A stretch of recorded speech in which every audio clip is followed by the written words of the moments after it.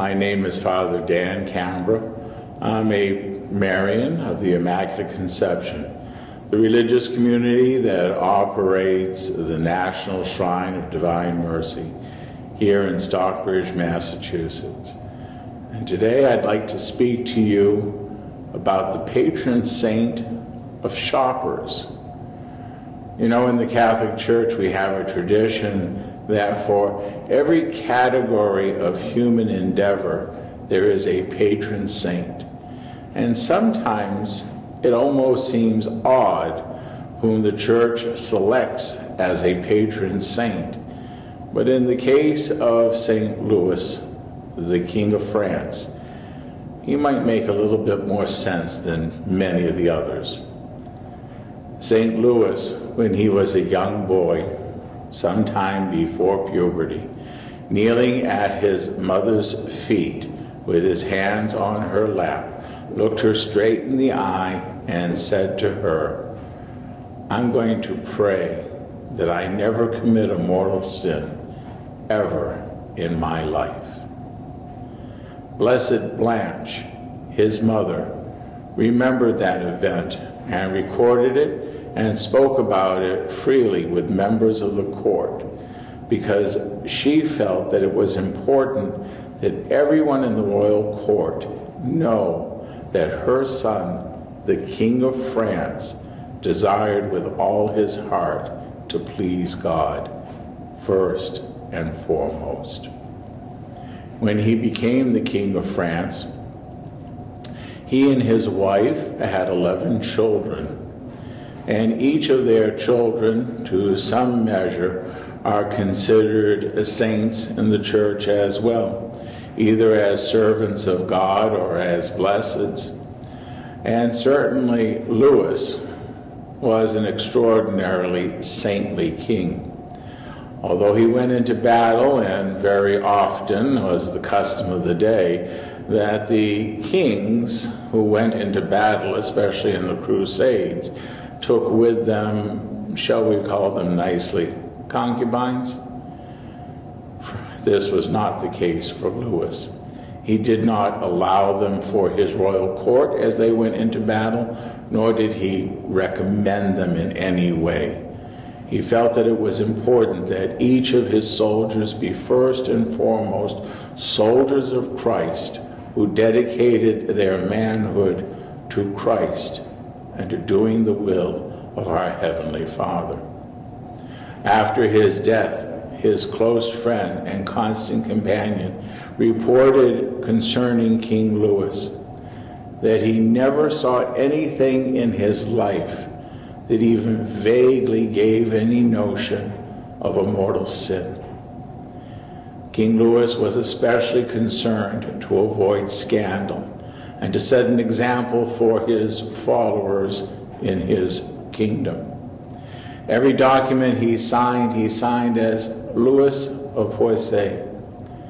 And when asked about that, he said, "I have more love and respect for the chapel in Poissy where I was baptized than for the cathedral where I was crowned king. Because in the chapel where I was baptized, I became an adopted son of the Church and of our Heavenly Father, a title that bears with it greater dignity than any dignity the earth can handle or grant me." In his crusades, he brought home with him the crown of thorns. And it was precisely for having captured and brought home the crown of thorns that he's considered one of the wisest of all shoppers, because he was willing to make whatever sacrifices were necessary to obtain this most sacred relic. And back in France, he built Sainte-Chapelle, a church in which to contain this most precious of relics. Each time some member of the royal family got married, he would give them one of the thorns from the crown of thorns as a wedding gift, and would say to them upon receiving the gift that they had received the reminder that marriage was meant to be a sacrifice of oneself for one's spouse and for one's children, and most of all, for the greater glory of God. That the purpose of marriage was not one's own gratification, but it was for the gratification of God and His glory, to be proclaimed and to be made manifest in the home, in the domestic church, in the circle of love that was created by a father and mother, caring and concerned for their children and their children's children. St. Louis, the King of France, was certainly a man of deep and profound prayer. Wherever the Eucharist was within his camp was where he faced at night when he prayed his evening prayers. And each morning he sought out the chaplain who would celebrate Mass for the King of France and for all of his troops. And always receiving Holy Communion in the most devout manner possible, he asked for the grace to love God more with each passing day of his life, until finally he was received into his heavenly glory. St. Louis of France is not just an example for leaders, he's an example for fathers, he's an example for husbands. He is an example for those of us who shop, mindful of the fact that whatever we're buying, we should be doing so for the sake of growing in holiness.